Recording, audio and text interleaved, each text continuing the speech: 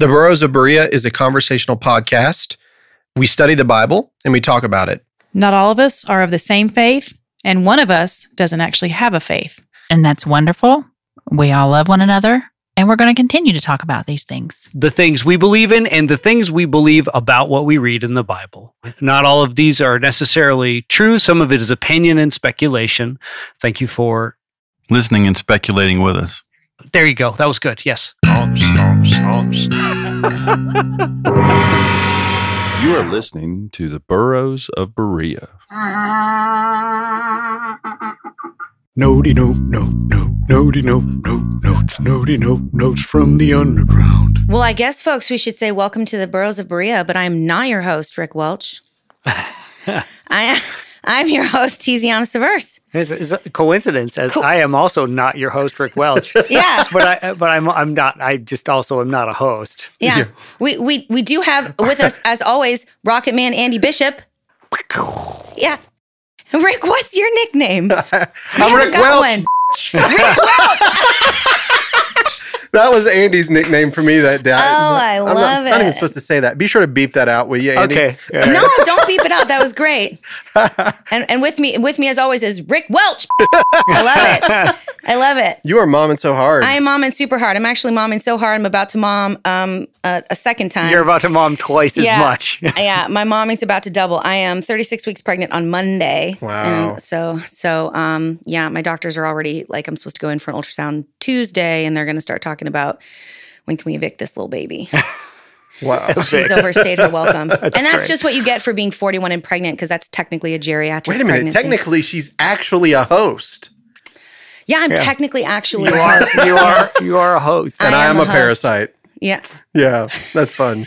That's great. Well, actually, my daughter's a parasite, technically. Yes. Well, I'm not your... I'm feeding definitely off not of your me and parasite. offering very little except for constant trips to the restroom. she's dropped. For those of you that don't know what that means, and the baby, when they get ready to be born, will like sort of start traveling downwards, you know? So before, she's just sort of like lived up under my ribs and kind of been sucker punching my lungs for the last 9 months. But now she's getting ready to be born. So she's kind of turned herself and she's sort of sitting down lower on my pelvis, which is great because I can breathe a lot better, but I have to pee. Every time I pee, it feels like an emergency. Like you've been in an 8-hour car ride and then you had to wait in the gas station parking lot while somebody who has IBS was in the bathroom before you, you know, like, and it's that level of emergency by the time you get to the bathroom. And then I go and I pee like a tablespoon. Listen, you are no different than a man in his late 40s, early 50s. That's my dad's what my dad said. Yeah, so that's where I'm at. But in any case, folks, so today we're gonna do another Notes from the Underground deep dive on an individual. Mm-hmm. We've done one on John the Baptist. That was our first step. Our next one was Samson and Delilah. Yes. And today we're going to be doing a deep dive on Mary Magdalene. Yes. Who was one of the more significant and important women within the Jesus movement of the first century. So just right off the top, you know, Rick and Andy, anybody really, what pops up in your brains when I say Mary Magdalene? I actually know woefully little, I will have to admit, about Mary Magdalene. I mean, you know the name that she was associated with, just, you know, everything I probably know about Mary Magdalene, I've learned from this podcast, aside from the fact that she existed. Yeah. It was just... Mary Magdalene existed. Yeah. There's actually a lot of people that say that she didn't.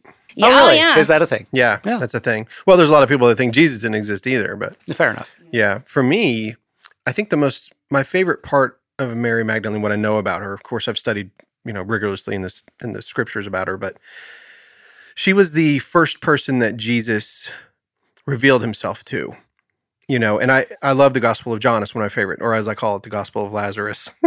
But the thing that always stuck out to me was that there was a moment in time, albeit brief, when Mary Magdalene embodied the entirety of the church. Because she was the first one that Christ revealed himself to. And so now not only did she believe he was the Messiah, saw that he was resurrected, but she believed him fully. And so she being the first person, again, albeit a short period of time, because the other disciples would come to know him too, but in the one moment, and I think it's critical, and I think God did that on purpose. He did do that on purpose, which I find fascinating because one of the things that popped up, during the course of this study is, so I'm going to get ahead of myself like we always do. Yeah. But, in first century Jewish culture, women were not considered reliable eyewitnesses, and women weren't even allowed to testify in a court of law because they were considered so like irrelevant. Hysterical. Yeah, and like that their word was that irrelevant and untrustworthy is really the word that we would use. Mm-hmm. And so the fact that all four gospels attest to Mary being present at both the crucifixion, the burial, and resurrection, right? Right.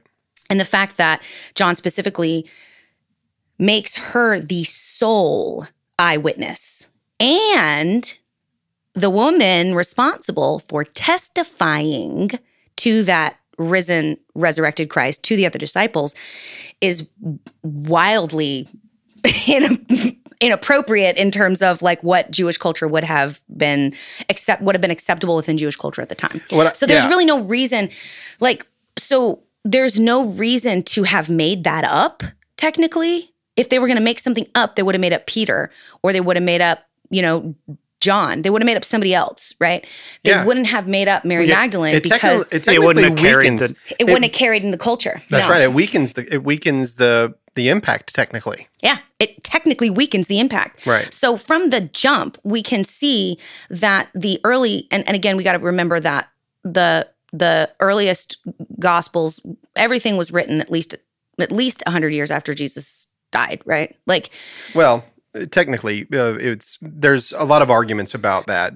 They think that the letters of Paul, they can be dated to around 70 50, AD. 60, and then the Gospels around that same time period. 60. Yeah, so but there's a lot of scholars contest that all the time. There's all these kinds of discussions, but so we're talking about the Gospels. These Gospels were written at the very earliest 20 to 30 years after the events themselves actually occurred, at the absolute earliest. Yes. So within that time period, the fact that this chunk of the story had remained steadfast and solid and consistent. And the other thing to keep in mind about the four Gospels. So, and we're going to get into, this too, Apocrypha. There was tons of Christian writings that were circulating in the first and second century. When the Bible sort of coalesced the New Testament into what it is, there was they took all this kind of wide, vast array of materials and sort of like whittled them down into what we could create as a fundamental doctrine that we could kind of like streamline this religion and make it make sense because it was having different flavors in all these different parts of the world that it was cropping up in, right? So we wanted to create some homogeny also because they wanted to use it as a political tool, but that's neither here nor there today. So the reason that there's four Gospels is because there were different communities that these in particular Gospels were floating in and around. And they didn't want any part of the larger Christian community to have their particular Jesus story left out. They wanted everybody to be included. And they wanted everybody to feel important. And they wanted everybody's version of the story with whatever language they would use. Some people maybe say a grass mat because that was culturally relevant in like Galatia. But, people that were living more in northern Egypt would have said like, a mat made of reeds. Like technically it's still it's the same part of the story, but like that language made sense to that particular region of Christianity. So they included all four Gospels because they wanted the diversity. Yeah. And the fact that one of the only consistent details in all four is the presence of Mary Magdalene at the resurrection, crucifixion, and burial. It's written at a minimum 30 years after the events took place. That attests to her relevance, her importance, and how much she meant to Jesus and how much he meant to her. Yeah, in some literature, she's called the Apostle of the Apostles. Well, and it's not even just literature. Pope Francis, in 2016, elevated her feast day, which is July 22nd, which is supposed to be the day of her birth. That's right. Elevated it from like a celebration day to like a day of feast and required that be her name, that she's now referred to as Apostle to the Apostles. Oh. And it's because in John, Jesus gave her the good news. She was the first person to be given the good news. Hey, go tell those dudes, I'm gonna head up to see Papa and I'm gonna be back. Yep. Go let him know. So she was actually the original bearer of the good news of the resurrection of Jesus Christ. So she was the first apostle of the apostles. That's exactly right. That's awesome. So how'd she turn into a prostitute, y'all? That's what I want to know. That's a good question. The Pope. Yeah. Because if we think about it, like, so Mary Magdalene most frequently is thought of and referred to as a loose woman, right? She's a woman of ill repute. Just kind of looking at some of the stuff that has cropped up with her. One of the other ones that her and Jesus were lovers. And that's not something that Dan Brown made up for the Da Vinci Code. No. That was something as early as That's as early as 1209. He found it in his research. Yeah. He found it in his research. So that comes from several. There's one apocrypha writing. It's either like the Gospel of Peter or the Acts of Peter or the Sophia of Jesus, where they talk about Jesus kissing Mary on the mouth. Yes. And so that's kind of where that sort of circulated. But greeting someone with a kiss on the mouth in early Christian in like early culture wouldn't have been, that wouldn't it wasn't romance the way we think of it. It had more to do with, it was more a reference to the level of intimacy and trust and personal relationship. But yeah, even as early as 1209, there was a Pope Innocent ordered the slaughter of like 1,500 people in this one village because it was being heretically disseminated that Jesus and Mary were lovers. Wow. Yeah, so super early on. 1,500 people died for that. Yeah. Let me double check my notes. No, you're right. It's 1,500. I'm sorry. 15,000 people. Oh, I'm sorry. It was more. I missed just a little old comma. Just to miss a little old comma there. Wow. But so then as time wore on, and we start talking to like the Middle Ages, you start seeing in Renaissance and medieval art, you start seeing her depicted as like a vain woman and a rich woman. And, that's when they start really like, you start seeing a real heightening of this idea of Mary as this like lascivious prostitute of a person. Because prior to that, in a lot of the like writings that we have from apocryphal writings from the 3rd and 4th century, she's apostle to the apostles. She's just one of the guys, quote unquote. She's a relevant, important person in the story. It's not until the Middle Ages and it's not until the Renaissance where we start kind of seeing some of this depiction. And you mentioned it earlier. You know how that happened. Yeah. Pope Gregory. In 591, he was given a homily and the dumbass conflated her with a completely different person. Oh, really? He did the same thing that I did, actually. Oh, no. No, I didn't make her a whore. I just called him, we got the word in. I just called him, I called him stupid. You're not stupid. He was the Pope of the Catholic Church. He should have known better. In our side study about who wrote the Gospel of John, I had stated that I believed that Mary, the sister of Martha, was the same. Was one and the same with Mary Magdalene from Magdala. And that my belief was that she was actually not from Magdala, but that she came to Magdala and then left because when she came there, she became demonically possessed, and that Christ healed her of the 7 demons while she was in Magdala, and then she traveled back down, and then she was with her family. That way, she could be both of the people that were within the Gospels that had knelt down at Jesus' feet. Now, that's how I got her to the proximity of the tomb, which because she lived with Lazarus, like all that stuff. So I made the same mistake that Pope Gregory did, which was sort of heap this Mary up into the same person. And I didn't believe that she was all 3 different Marys. I believe that she was 2, that she was Mary Magdalene. And Mary Bethany. And Mary of Bethany. And I saw that as being a relative because they had a lot of means. Martha, Lazarus, and Mary Magdalene had resources, money. They were, you know what I mean? A demonically possessed woman also later on is able to fund the ministry of Christ, right? Am I wrong? TZ's making faces. No. It's not that you're wrong. It's not that you're wrong. But backing up really quick. So first of all, Mary was by far in the first century CE, the most common Jewish name. Mary was the most common female Jewish name. So within the Jesus movement, and Jesus did this all the time with his friends too. So-and-so was the tax collector. So-and-so was the fisherman. So, change Peter's name, right? So Jesus nicknamed his followers, period. And the women especially needed to have nicknames when they were Marys in order to distinguish them from one another. Right. So there would be no reason to distinguish her both as Mary Magdalene and Mary of Bethany if they had to be two separate people, because giving them the distinction of one is Magdalene and one is Bethany is how we know which one is which. Yeah. And it's a mistake on my part. I made the same mistake that Pope Gregory did. Yeah. But I wasn't as much of a bastard as he was. So much like a pope. Well, but there's so even like more popes. than that. So that you conflated her with two, and that's whatever, Yeah. But he conflated her. So culturally, Pope Gregory in 591 says that she's a prostitute. Partially because the one of the first references we have for Mary Magdalene, she's actually referenced 12 times in the 4 Gospels, which is more than any of the other apostles or anybody else, right? Yep. Except for some people in Jesus' family.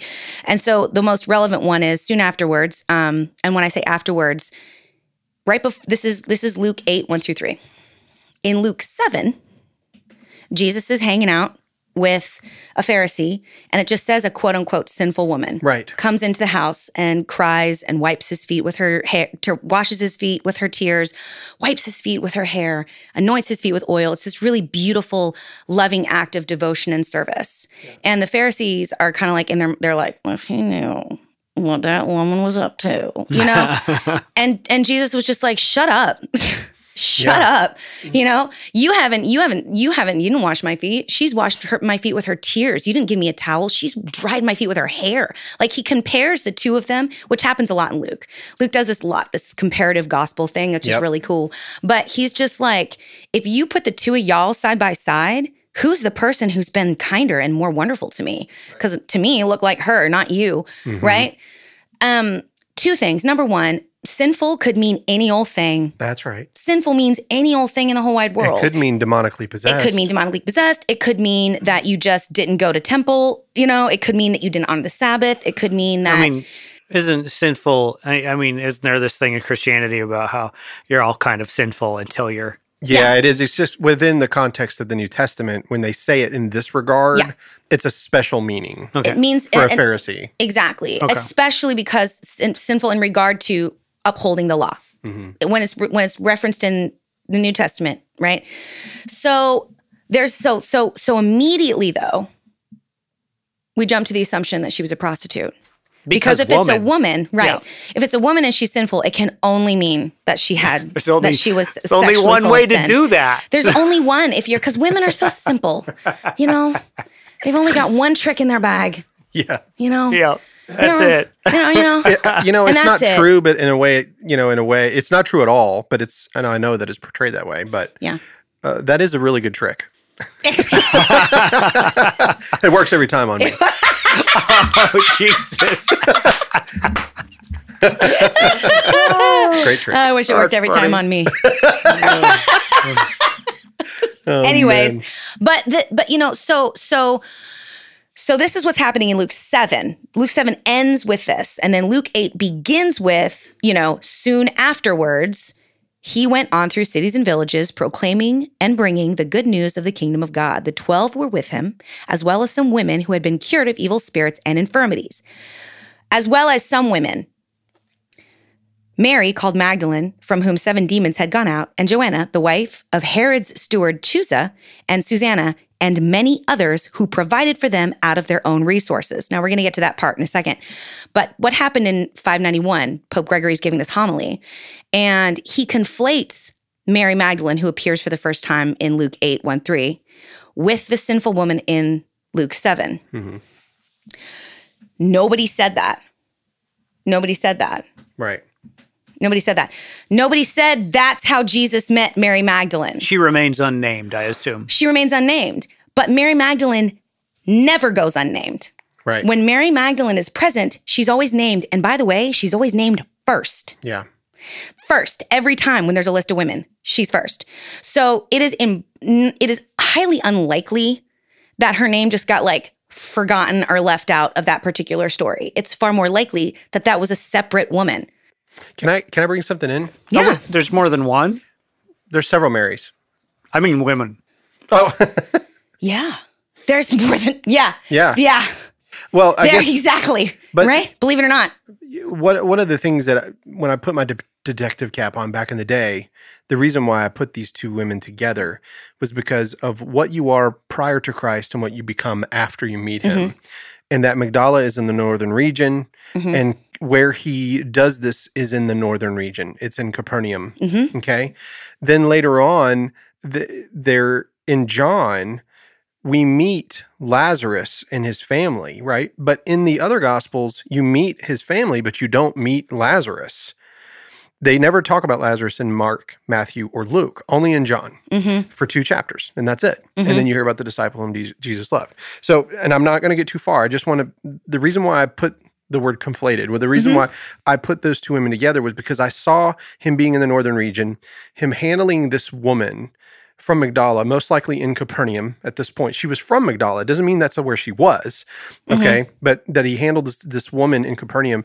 The reason why she comes, something has happened to her. And so to me, it seemed like whom out of whom 7 demons came out of. Prior to that, if you watch The Chosen, she uses a different name. She in the show that she goes by Lilith instead of her name Mary. And then after Christ saves her, she goes by her given name, which is Mary. And so I think that they were kind of You know seeing. who Lilith is? No. In apocryphal, in apocryphal writings, Lilith is Adam's first wife, who was not the greatest, and Adam complained about her, and she ended up getting kicked out of the Garden of Eden, and Eve is her substitute. So I absolutely did not know that. Yeah, so Lilith has a significance within Judaism, and she's often invoked when an upstart, an uppity kind of don't play by the rules, do things my own way, don't listen to the men kind of woman is meant to be invoked, as you'll hear Lilith. Yeah, and I don't want to go any further on this. Yeah. I'm just going to say, because I'm going to take it back and say, you know what, fine. If she's not the same person, and I can accept that. If Mary Magdalene is just meant to say, point out her, everything that you said about her is true. We do know that she helped him fund his ministry, and we also know that she is mentioned more than any of the apostles, other than his family, any of the other apostles, and in all 4 Gospels. Right. So she is a very critical character. And whenever there's lists of women, she's always listed first.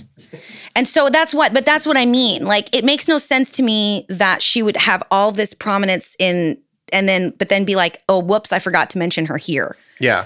Or I forgot, and whether or not I saw there's that as creative license for the author, though. That's because I allow the human element into the story. Absolutely. And so that's what I was thinking. But that's all speculation. But that's even Mary of Bethany, right? Yeah. So so what we're talking about now is this idea that, so Pope Gregory does this thing in 591. He conflates the Mary Magdalene that we meet in Luke 8, 1-3, with the woman of ill repute, or the sinful woman. We don't even know if she had ill repute. It just said she was sinful, y'all. That's all right. I said. Yep. That could have meant she didn't tithe.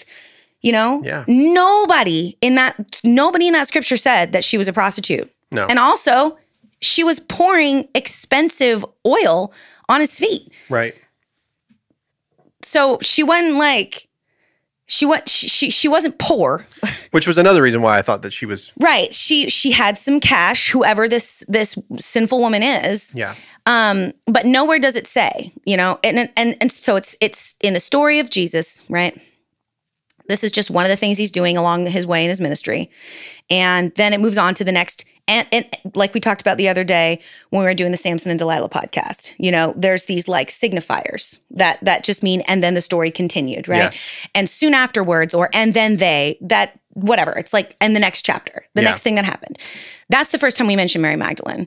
If it was meant to be a continuation, it would have said, and then that lady became a part of his ministry. It doesn't say any of that. You're right. So Pope Gregory is giving this homily in 591, and he says that woman was a prostitute and that woman was Mary. And that being delivered of the 7 demons is, and this is where we get the 7 sins. This gluttony, sloth, wrath. Everybody saw 7 with Kevin Spacey. Yes. What's in the box? What's in the box? What's in the box, right? Y'all, Man. read your Bibles. That's not in the Bible. Pope Gregory did that.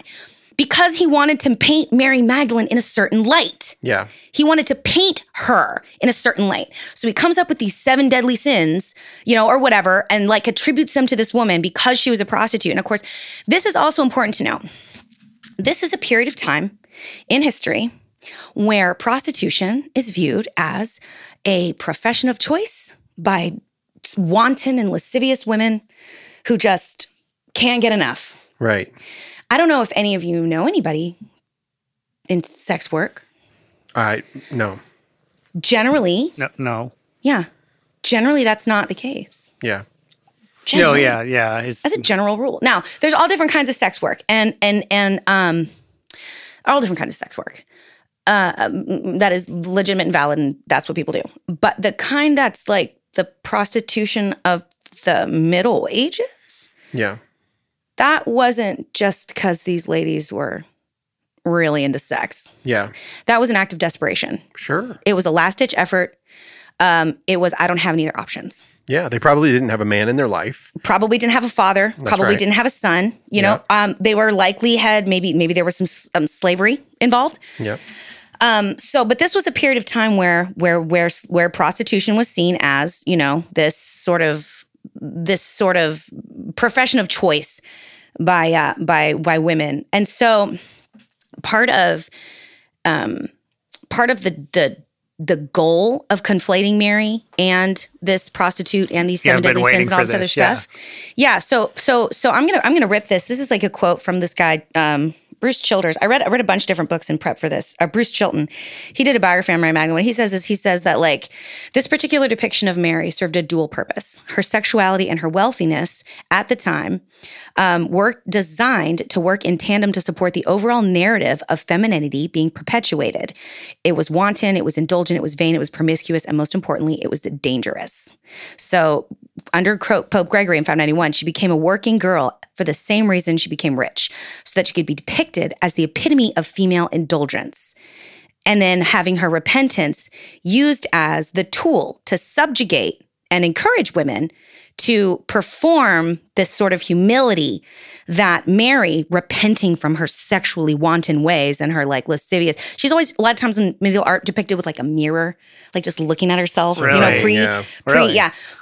So it's designed to shame women, humiliate women, and encourage women to subjugate themselves to the men in their lives with a certain level of dour self-deprecation.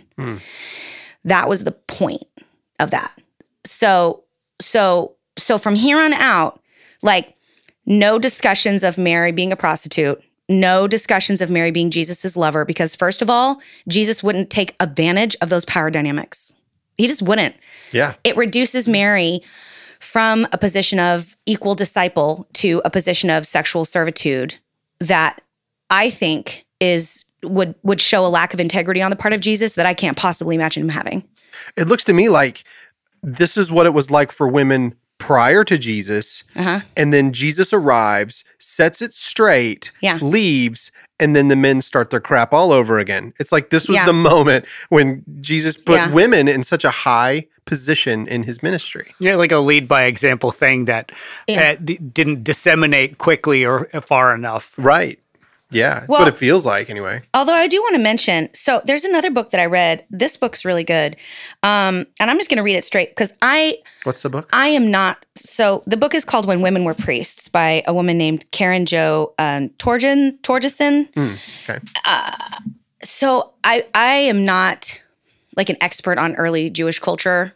I took some classes on classic Roman and Greek literature when I was in undergrad. So I learned a little bit about Roman culture and actually, a good bit about Roman culture and Greek culture and like the way it was structured, which comes into play for me for this. But, and all Jewish culture, Roman culture, and Greek culture that were all kind of like intermingling at the time, right? So you have to kind of keep that in mind and pull certain pieces out and be like, oh, well, that makes sense because that culture did things this way. But one of the things that we run into is like, what was the role of women in Judaism and in early Christianity? And she says that, so in this book says women leadership in synagogue services was nothing extraordinary. It is well attested by inscriptions. So Bernadette Bruton's study of 19 Jewish inscriptions shows that women held the offices of ruler of the synagogue, elder, priest, and mother of the synagogue. An inscription from Smyrna reads, Rufina, a Jewess, head of the synagogue, built this tomb for her freed slaves and the slaves raised in her house. No one else has the right to bury anyone here. Another from Crete reads, Sophia of Gorton, elder and head of the synagogue of Kizamos, lies here. The memory of the righteous one forever. An inscription for a Jewish woman bearing the title of priest reads, O Marin, priest good and a friend to all, causing pain to no one and friendly to your neighbors, farewell. And then we have examples from the Hebrew Bible, like Deborah, who was a judge. Right. So one of the things that I think gets sort of like insidiously scrubbed clean in general of once Christianity becomes a political power is this idea that women had any powers of roles of leadership anywhere, either in Judaism or Christianity. But ancient inscriptions on tombs and at synagogues tell a different story. And part of that is because of the way that Greek and Roman culture had themselves set up. And when Christianity wanted to legitimize itself by going from being practiced in secret in tombs and in homes and wanted to be practiced in public spaces and public spheres, there was a lot of pressure to conform to what were Roman and Greek cultural roles ideals of women and cultural ideas, not necessarily Jewish ideas. Yeah. Yeah, there's something. So, but let's rewind a little bit. Okay. So now we've got an idea of what Mary's not, based on sort of a dissection of history and culture. So now we need to know. So then, what maybe was she? I'd just like to sum it all up. Yeah. There's one woman, and she can commit only one sin. That's right. That's what I've learned that's today. That's the bottom line. Yep, that's correct. Yeah, Mary Andy is tracking. He's staying on Paying it. attention. Absolutely. That's awesome. Yeah. Sorry. So let's find out who she is now, huh? So let's find out how she is. So back to the Bible, right? That's our most significant source of information regarding Mary. And let's just get that out of the way right now. Everything is conjecture and hearsay.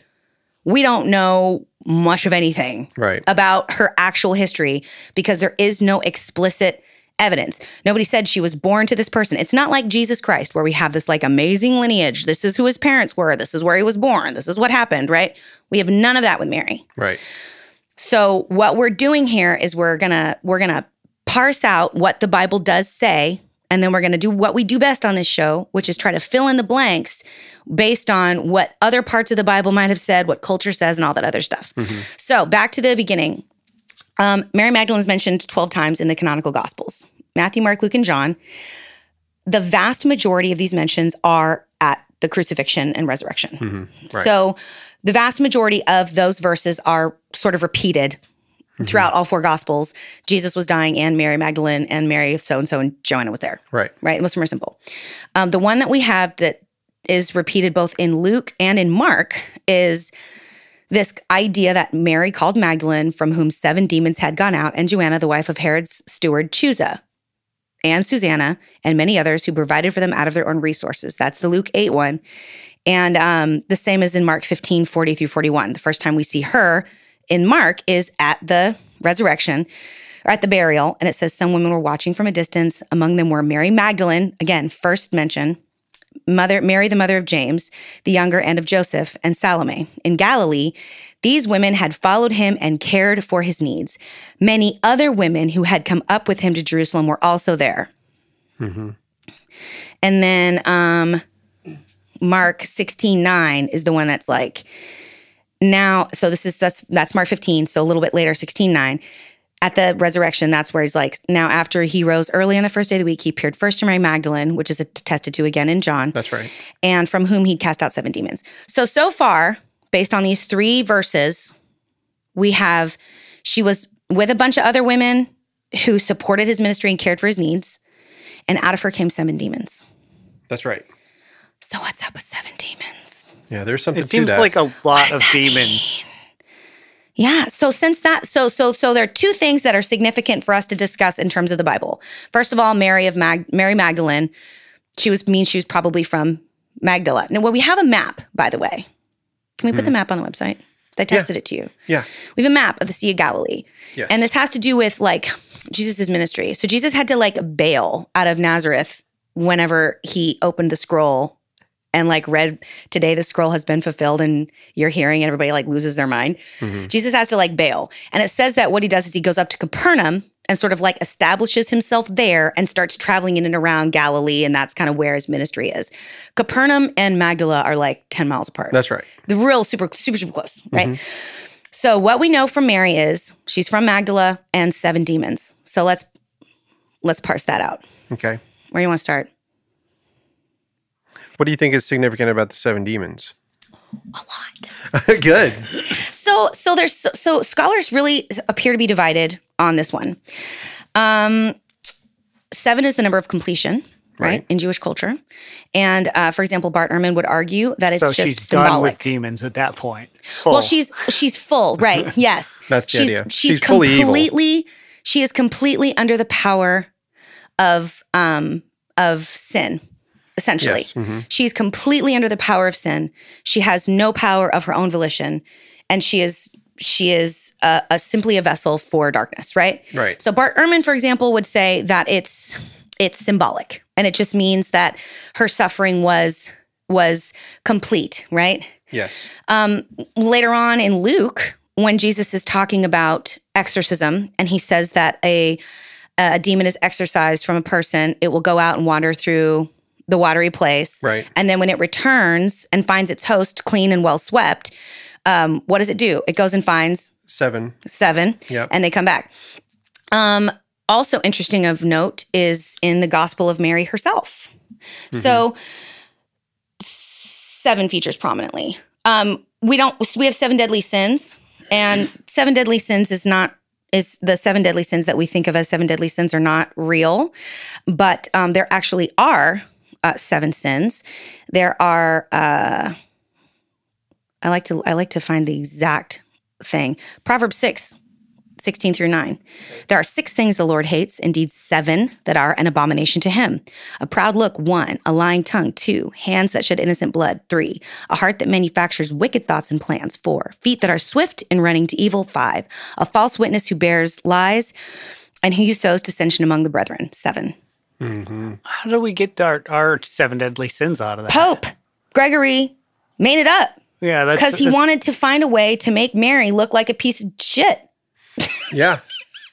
So when he said she had 7 demons, he comes up with all these 7 demons like greed and lust and what is it? They're wrath, greed, lust, gluttony, like they're all Sloth. sloth, laziness. So he's painting a picture of this like lascivious, wanton, lazy, greedy woman. Some of which are contradictory, by the way. Yeah. I'd like to see you be wrathful and slothful. It's very difficult. Have you ever seen Jabba the Hutt? Fair enough. I would say that though he does not move physically, Jabba the Hutt gets things done. That's true. So I he's, think he gets he's things done. slothful in physicality, but not in mentality. Right. Got it. Right. But I mean, that's the thing. Like that's the thing where we have to start really thinking about what we consider kind of quote unquote cultural Christianity versus what is Christianity. Yeah. Because there actually are 7 deadly sins, and they are nothing like the 7 that he suggested. Right. But the 7 that he suggested were used to paint a very specific picture, that were used to malign the specific woman, which was then turned to use as a model to subjugate all women, and also to support the sort of generalized belief system in many cultures, Jewish culture as well in some regards, right? That women were just kind of like less than. They weren't as smart as men. They weren't as good as men. They didn't have the same, they literally didn't have the same mental and spiritual capacity as men, which is what makes, again, Jesus so rad. Yep. Because when Martha's like, go tell my sister to get off her butt and quit listening to you talk and help me cook in the kitchen. Jesus is like, no way. Every time you say Jesus is rad somewhere, an angel does a kickflip. Kickflip. Yeah. I better say it a lot then, because I can just imagine like a whole slew of angels kickflipping. Jesus, rad. Yeah. And It's like a Bruce Lee montage now in my head of angels. Yep. I like where you're going with the 7. I'm just curious, like, from the biblical perspective, all right, Yeah. let's take the Pope out of it. Let's take all of it. Yeah. Why was it in the Bible to begin with? Like, is it just, it's just 7, or is there a meaning to it? Well, that's what I don't know. See, that's the thing. I don't know that we know. So what I'm doing is I'm looking at other places in the Bible where 7 is used as more of a placeholder for an idea. I think you already described it. I think I think biblically you've already broke it down for us by using what Jesus said about swept the house and bringing the 7. Yeah.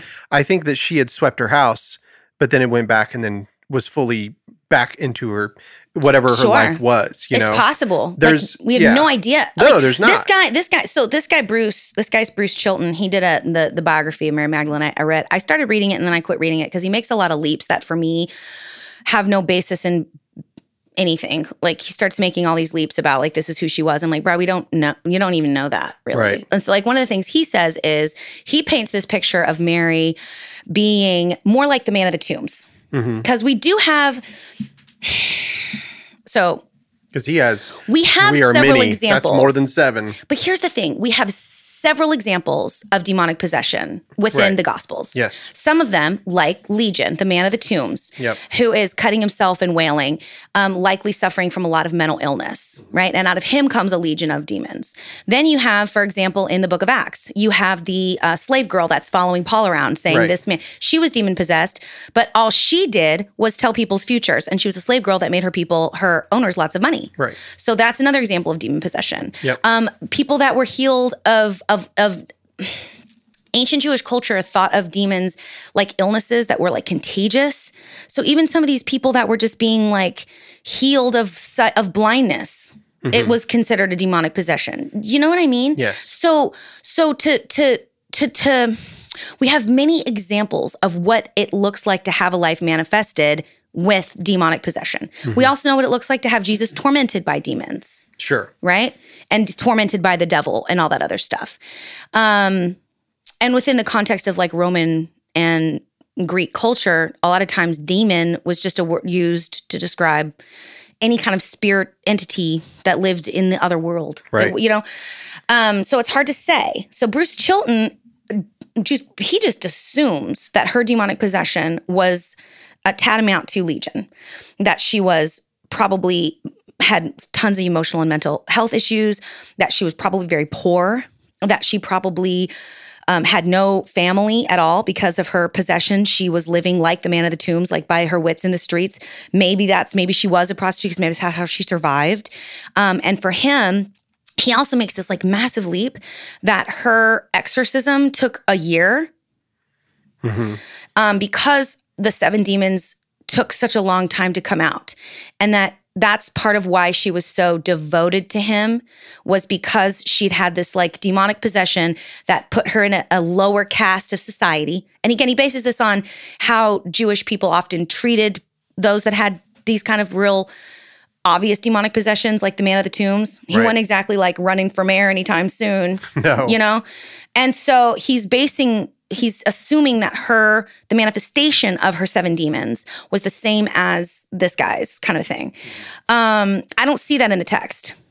And if she's going to turn around and support his ministry, I don't see that in the text either. Have you ever heard of the 7 gods of fortune? No. Okay, so there's it's a Japanese culture thing, okay, but Magdalene was on the coast, right? Yeah. It was a fisherman city, basically. And so they had a lot of trade in that area. Yeah. And so it's quite a far way away from Japan, so let's not go there. It probably didn't happen that way. But there's this belief that there were these 7 gods, and each one of them had a portion of fortune, and they have names. There's a whole big thing to it. But just, again, speculation. We'll get to brass tacks on her in a minute, but it seems like there was also sort of like this errant belief among the rabbis of these same things, like the love of money, of course, is the root of all sorts of evil, the Bible says. So for her, if you think of the gods of fortune, like I disagree with Chilton. I don't think she was poor at all. How can you give of your means if you're poor? So she had something. So to me, it's almost like her God was more of what she did with her money, because it makes more sense that the first time that she's mentioned in Luke is that she's giving of the fortune that she had. Right. I agree. That's just a thought. And there's also no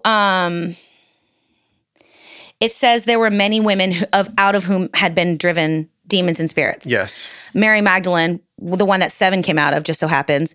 But that, it's not out of Mary Magdalene who had demons, and then Joanna and Susanna who had the money. Yeah. They're all grouped in to the same concept. Right. So So what do you think? So you're thinking more when it says she had 7 demons, more that it was a reference to her complete subjugation to the god of money, maybe. Well, to me, I think of it from a very That was basic. gross. What'd you do? I had just like a mucusy thing that was super gross. Are you going to blame the pregnancy like you did everything? Yes, forever. Even when I'm not pregnant, I'm gonna be like, I just had a baby. You're gonna hear that. That's coming soon. Every sort of to a crib near you. Every kind of unfortunate body function that comes out of me in the next year and a half. Yeah, it's the baby's fault. Period. One of the things that a theme that I see in the Bible, especially in New Testament or in the Gospels themselves, is that every time Christ met somebody, he always expected the opposite out of their character. So if he goes to the thief, Judas, he gives him the money bag. If he goes to the weak person who runs his mouth like Peter, he calls him a rock. You see, every time Jesus... I love Jesus so I much. do too. He's so rad. Kickflip. I know. So anyway... He saw past it. He did. He saw past it, and he saw what they were capable of. He did. He called them who they were capable of. Yeah. For me, he called them what their real value was. He knew when he saw knew Mary. The power of words, maybe. Yeah, Mary Magdalene was whoever she was, and he cast her out and healed her. So he called her out of that. But then he also, she is literally his closest disciple. I don't care what anybody says. Yeah. She's always there and mentioned more than anybody. Yeah. But what did she do for the church exactly? Oh, and yeah. So if you understand what she did for the church, then I think you can understand what he took out of her. Yeah. She was able to, number one, she was able to give out of her means. Number two, she never left his side. By the way, it says the disciples scattered at his crucifixion. Mary did not. The Roman soldiers. I'm gonna tell you something. She was unwavering. That is exactly right. The Roman soldiers could have grabbed that woman and raped her in the street. Yep. No problem. Yep. But she stayed there. She never left his side. And yes, when they took him off the cross, the women were there. That's Nicodemus and Josephus, right? Yeah. It says the women were there. And then they came later to bring the spices. They were the only ones going. How are we going to roll away the stone? We're just weak women, right? That's in the mind. Mary went alone. Yeah, she was like, I don't even give a F. Like she was there before the sun rose. This is my rabbi. Yeah. This is my teacher. This is my healer. And I'm devoted. But she had something in her that Jesus said at the resurrection. This is what I think is key about Mary. Is that he says, don't touch me. And that word touch does not mean what we understand the word touch. It means cling. Yeah. There's something about Mary that's unique. Yeah. And he knows that, and he has to command her to not do it. Yeah. This is the next step in your enlightenment. You're moving to the next. You see what I mean? Yes, absolutely. Don't hang on to what we've been here, and don't prevent me from moving on to the next stage of my own spiritual ascension, even though it means you're going to lose me. To me, it hails all the way back to the 7 demons, you see. It's he brings whatever was in her out of her. Then she goes through all of this 3.5 years with him. Yeah. And she never leaves his side. Yeah. And then when it's time for him to ascend to the Father, which is the necessary thing. Yeah. She still held on to the earthly thing. Yeah. And he couldn't let her. And she didn't. And therefore, that's why she's remembered 2,000 years later. Yeah. Wrap that baby up in a bow. Jesus is rad. Kickflip. You know what? Yeah. And frankly, I think that's a good place to end this one. Yeah. I think that's a good place to call this for the day. Okay. Because that gives us a really nice place to start from when we come back. Yeah. So now that we've established what she's not, we've established how she became a part of the movement, what we think maybe was her process of revelation and attachment. Now we're going to talk about her role within the Jesus movement. Yeah. I love it. So let's call it a day. You got any dirty jokes for us? I don't. I really wish I did. No. Actually, I really had a good one, but it's so dirty I can't even say it on the show. Oh, are you It's that serious? bad. It's really bad. No. Okay, well we're gonna I do have leave a it. very soft one for you. This is kind of like a good like baby kind of a thing. Oh. So a woman is leaving, or a Sunday school teacher is leaving her class, and she's taking her young children up, 2 and 3 year olds, upstairs to the into the sanctuary, and she looks at the little children and she says, "Okay, children, why do we need to be quiet when we go into the sanctuary?" And this little girl looks up innocently and says, "Because everybody is sleeping." I've been to a church like that. So there you go. That's adorable. I love that. All right, folks. Well, thanks for tuning in with us. And we are going to call this one for the day, but we'll see y'all next week on the Burros of Brio, our deep notes from the underground on Mary Magdalene. Deep Peace dive. out. Bye. Dave Cristiano and Rich Cristiano have put out a film called Mind Reader. That movie comes out October the 25th. And if you will go to mindreadermovie.com, you will see that they're putting in 25 theaters across the U.S. If you will look and see if there's a theater near you, I'm urging you to go and see this film. The Cristianos are a rare breed. These men, you met Dave, Andy. Yep. You met him right here in the studio. He is a sincere man. He loves the Lord, and he makes sure to share the gospel in every one. And he's not doing it in a way that beats you over the head or makes you feel guilty or makes you feel threatened. He's telling you that there's mercy and grace and love for those who are hurting. That's what he talks about. And mindreadermovie.com. If you'll go to that, see if there's a theater near you. Hey guys, this is Rick from the Burros of Berea. Do you know how much blood, sweat, and tears it takes to make a podcast? None. But that doesn't mean that it doesn't cost a lot. And so if you guys don't mind, if anybody would like to give to help us with these episodes, it would be great. We'll put out even more content. And if you go to our Patreon page, just search for the Burros of Berea, you'll get extra notes, extra episodes, and it's pretty much free. $1 gets you a lot. Thanks, guys. But I mean, I don't know. Like, yeah, I don't know. I don't know where I don't know where Notes from the Underground could go. I don't know. I have so much to say about so many topics. Yeah. Which surprises 0.0% of people 0%, in the room are surprised by just how much I have to say about how many cool. things. I am not I surprised. can kind of see you both. In the least. So I'm not surprised. Yeah.